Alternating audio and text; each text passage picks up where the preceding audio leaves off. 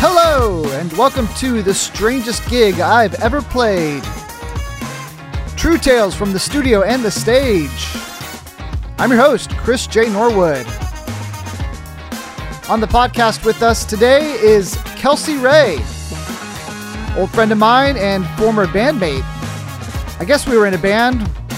Not really sure what to call it. We get into that a little bit, along with some other amazing stories. And yeah, let's jump right in.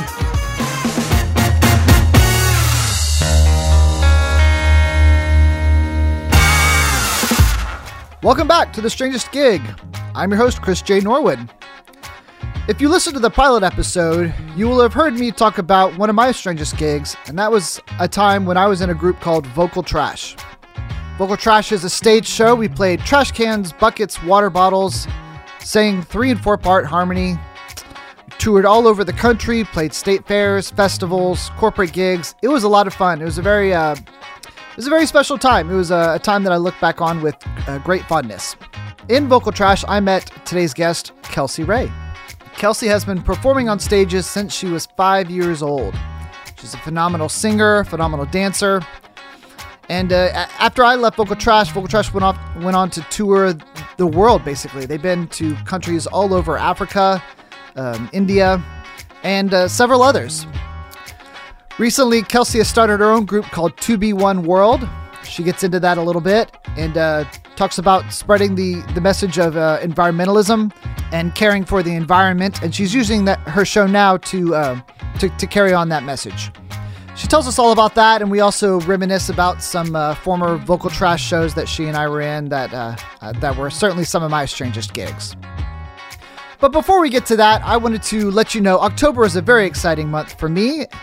My new project, Chris J. Norwood and the Knockdown Dragout, is releasing some music, finally, out into the world. Our cover of the great Otis Redding song, Fa Fa Fa Fa Fa, sad song. It will be hitting all streaming services Friday, October 20th. Then, please, come help us celebrate the very next night, Saturday, October 21st, at the Double Wide. You can get your tickets there at the Double Wide's website. Please, when the song comes out, check it out. That'll give you just a little taste of what the Knockdown Dragout has in store. Then come party with us at the Double Wide. We got a lot of really fun stuff, a lot of new music, a new album coming out, and I hope you will check it out. We've been having a lot of fun with these shows. They're soulful, make you want to dance, and it's a good time. So yeah, hit us up, chrisjnorwood.com, Instagram, Facebook, Twitter, X, whatever it is, at Chris J. Norwood. So stay tuned, stay involved, and come see us. And now, without any further ado, here's Kelsey Ray. Hey, Kelsey, thank you so much for being on the podcast. Yes, Chris, thanks for having me. This is, we've known each other a really long time. Yeah, we go way back. And yeah, I'm excited to talk to you because my very first episode, I talked all about Vocal Trash as being one of my strange gigs. Yeah. Strange in a good way. So I've been wanting to get you on to be able to kind of reminisce. Yeah. But before we get to that, tell me about your current gig, what you're doing currently, and then we'll get into a bit of your backstory and kind of how you got here. Yeah, I put together a show called 2B1, so it kind of stands for to be one with the planet, to be one with one another. And I put that together about a year ago. It's basically a concept of musical theater kind of angle to it, a variety show based on coming together, saving the planet. That's always been kind of a passion of mine. Working with the youth, just trying to make a difference with my talent. I was trying to find a new avenue, and this is kind of the direction I've gone. And how long have you been doing 2B1? For about a year. Okay. Yeah. And then, so before that, obviously, Vocal Trash. Vocal Trash, yeah. Tell me about, for people who may just be like just tuning in, who don't know about Vocal Trash. Tell me about Vocal Trash. Well, Vocal Trash started back in about 2002. We originally were just a cover band, and then Steve Linder, the other creator of the show, had a concept of adding trash cans, and it was really interesting at first, and it's just kind of it morphed into this amazing show, and It's basically like recycled instruments with breakdancing and tap and horns and comedy. It was a really fun show. But the recycling and saving the planet thing, I came up with that about 13 years ago. Okay. And that's when I definitely found my passion. I created a children's show. I wrote a children's book. And then I found like really where I wanted to put my talent, which was trying to make a difference. So that all kind of combined with Vocal Trash. Yeah.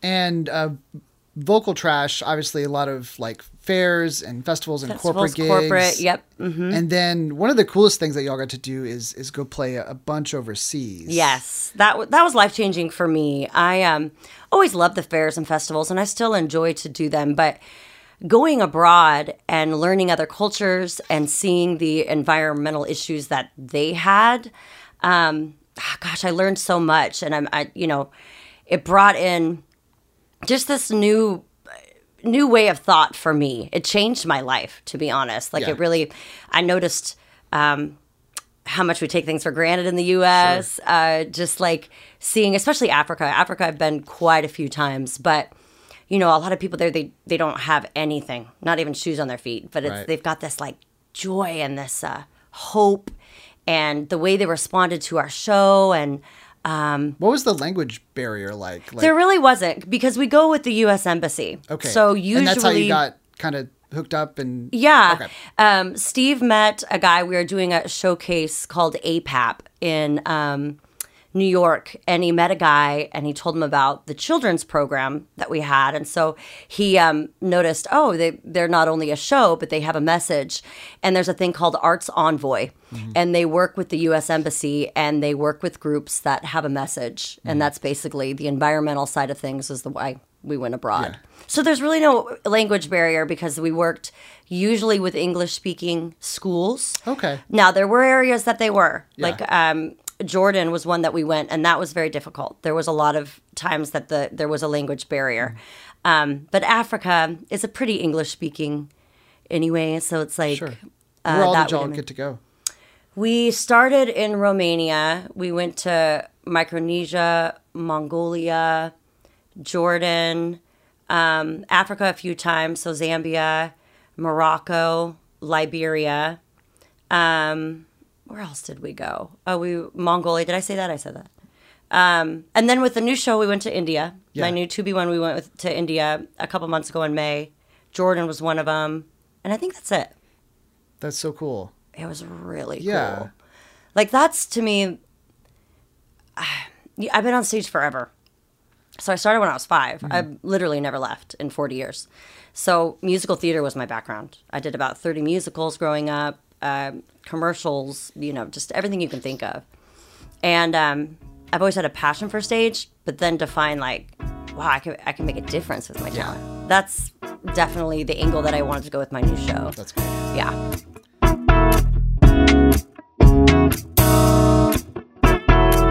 One of the gigs I wanted to ask you about was my very first one for Vocal Trash. Okay. And I don't know if you remember this show. It was the Dade County Fair. Oh, yeah. And we were playing the Dade County Fair, and I think it was Dollar Night at the Dade County Fair. Yeah. And we're playing a show, and like a horde of people rush the gate. Yeah, I do remember. And there were long lines, and people were getting really upset. Yes. Then they tore the gates down, jumped over the... And we were playing right there at the front of the gate. That. And I remember, like, I think that was like our third show, and me going, what have I gotten into? I do remember that. That fair was an interesting thing anyway. It was so different than most fairs. Yeah. I think. Yeah. I mean, the people. I learned it was, but I remember thinking, like, is this how it's going to be? Yeah, I do remember that. Man, that's so long ago. It was so scary because, I mean, they were literally jumping the fences and tearing the fences down. Yeah, I do remember that. And we're just, hitting on trash cans. And... Oh my gosh. You were probably like, what is this? My next memory of that fair was, I forget the guy's name. He was pretty popular amongst other like fairs in the southern Florida area. He was a clown, but he was also an Elvis. Okay. impersonator, I think. I don't even remember. forget Some of that his name. stuff blurs to me. But I remember sitting backstage in what little green room we had, and he had his like whole clown makeup on, and he was smoking cigarettes. That's awesome. And talking about how he was, basically prostituting himself for drugs. That doesn't surprise me. The fair always had such interesting people. They do. But they're awesome, too. Like, He was so kind, and he was real sweet and funny, but he was just... The fairs are, like, we did so many of those. I mean, we were probably doing 150 a year at the time. 150 fairs, right? Well, Dates. no, dates. Yeah. Yeah, probably like 10, 15 fairs. And, I mean, it was always different. Everywhere in the country, so different. Which one was your favorite? I think probably, well, I have two. The Iowa State Fair was always my favorite. Mm-hmm. That was just the response we got. I mean, we always had thousands of people at those shows. Yeah. And the people were just so awesome. And my other one was Dutchess County Fair in New York. That was always my favorite. Yep.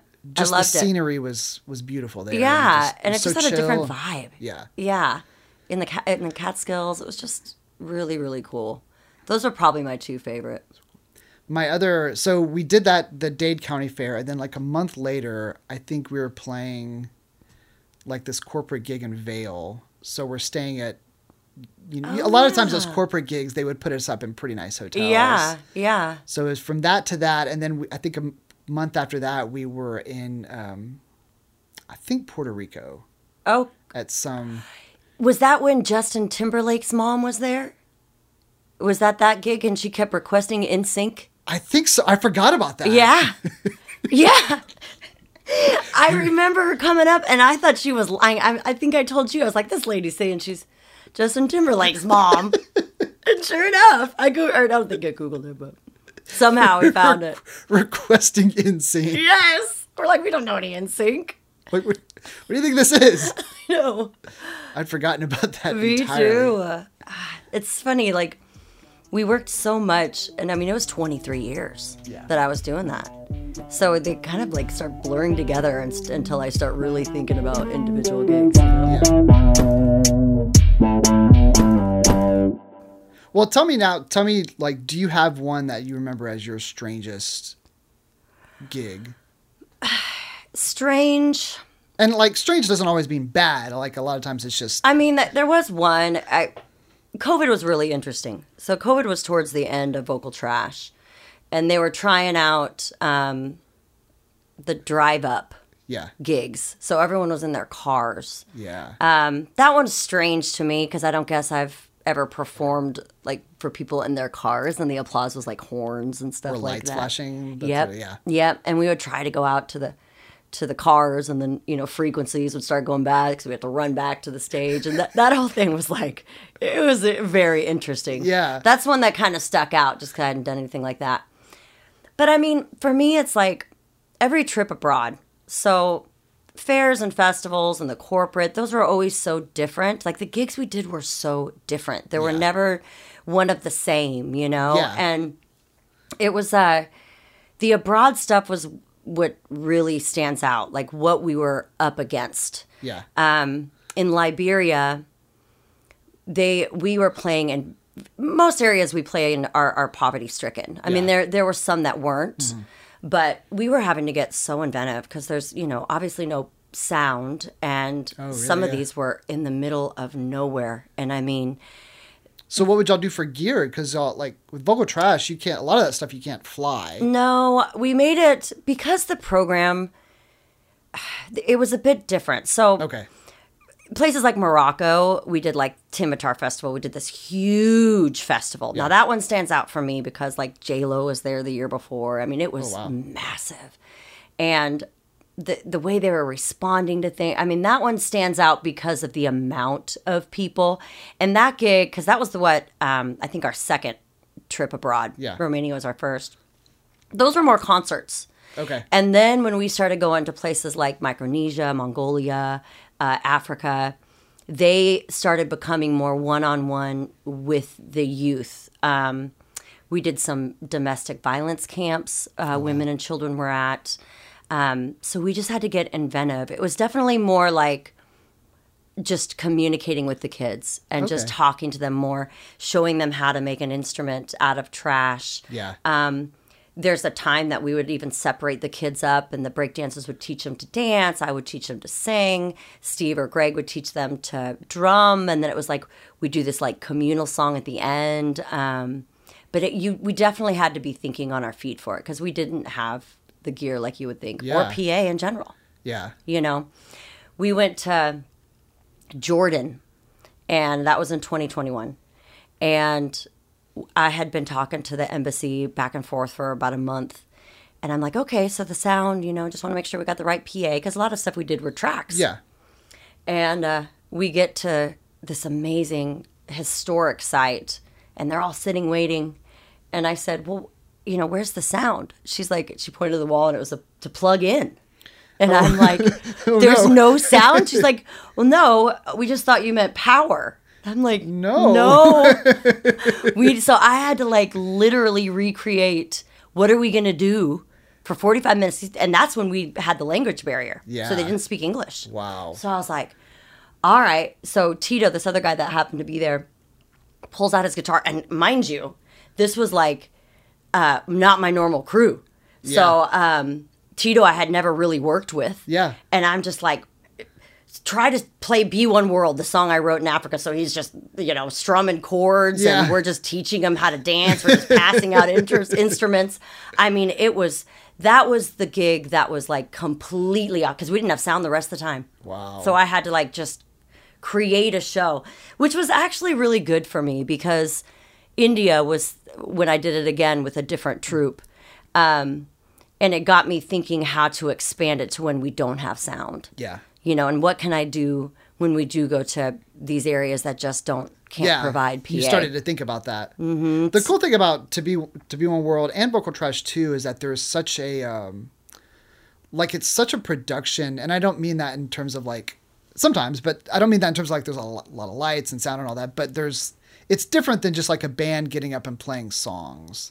There's like thought behind transitions. There's thought behind like what message you're conveying. There's thought behind like how it's coming across, and y'all put a lot of work into that. Musical theater was definitely that's what I know. Yeah. So when I started to think of how a flow of a show, that's been my thing. That's my schooling is definitely like how to keep it fresh, and I always want like people to leave with feeling all emotions, you know, whether it's like tugging at the heartstrings or laughing or feeling good, or that's kind of what I was trying to do even with my new show, Vocal Trash 2, where it was like, all right, let's not do a whole song. We'll just blend into the next song and medleys or whatever. Yeah. And when I, after doing something for 23 years and then trying to recreate or rebrand or whatever, it's been super challenging, but it has like opened me up to being like, I want to make this show about that, about making people feel good and like doing songs that just make them smile or bring like, I just love this like connection with the crowd. And I think that's something, because I've always said it's not a band, because it's really not. Yeah, and I never really knew how to describe it. People would ask me like, well, what did you do? I was like, well, I was in a band, but it wasn't really a band. Right. It's just not a good way to describe it. And there's so many like just bands that, I mean, to be honest, don't give a shit about what the audience says or does or how they react. They're just up there to play their music. Right. Which is, I mean, that's another way to do it. Yeah. But that just, I always loved the approach of like trying to keep the audience in mind, and like you're there to put on a show for and make them a part of it. Yeah. You don't see that very much. And that's always kind of, with Vocal Trash, doing so many fairs and stuff like that, and the covers, and we'd pick covers that were good for that. But with my new show, it's been like, if I'm going to do covers, because I've tried to, a really cool thing too. Most places we went, we worked with artists that were local. So in Zambia, I worked with this artist named B-Flow, and he's huge over there. And we actually did a couple other songs together too. But, you learn like their rhythms and how they create music. Yeah. And then Jordan was the same way. India was the same way. We worked with these kids that created musical instruments out of trash, and they performed with us. Wow. So that's kind of what I've incorporated, that I'm still learning. Obviously, shows take time. But with 2B1, it's been like, I kind of want to make it like an experience, like a journey, like to let them know what it feels like to be a little bit in Africa, or to feel what it feels like to be in India, and bring in those rhythms. And that's what I've tried to make the new show. It's just more like an experience. That's cool.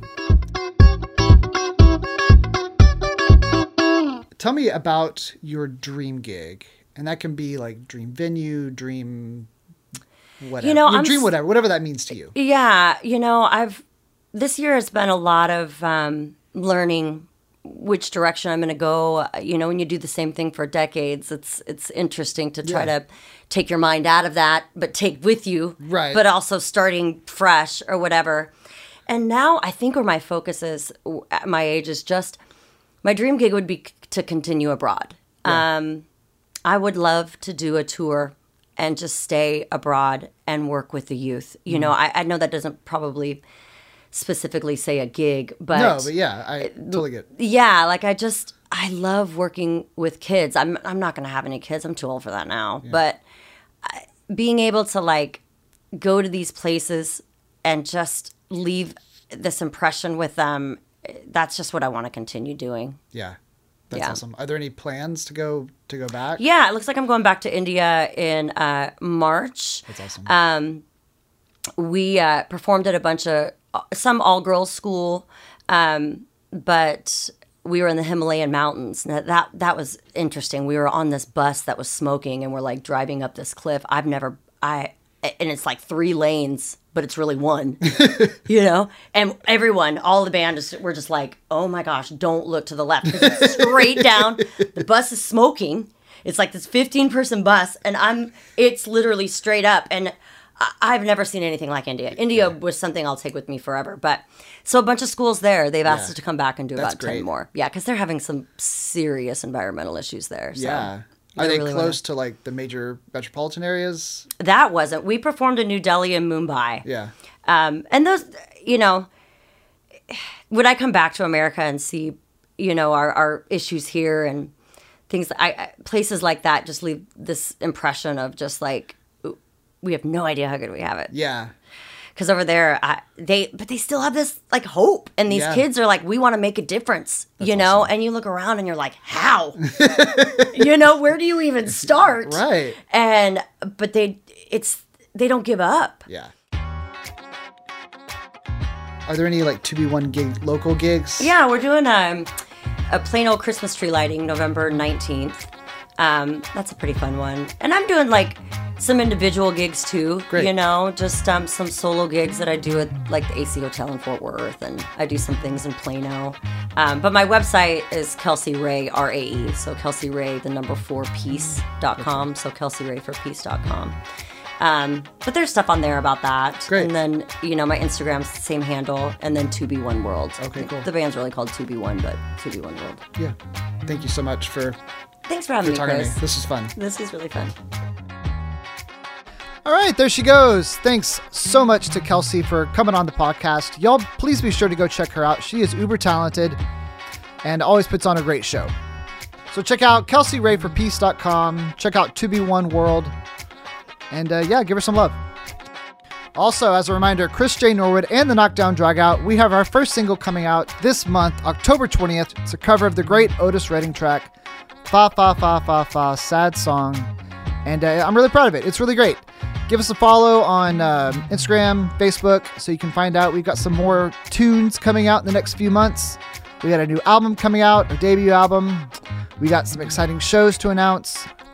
And then remember, after our single comes out on the 20th, the next night, October 21st, we'll be at the Double Wide with Isaac Sloan and the Sound Brigade and the Infamists. It's going to be a really great show, and we hope to see you there. And we hope to see you at all future shows. And until next time, if you find yourself performing amongst the carnies, just remember, a gig's a gig, right?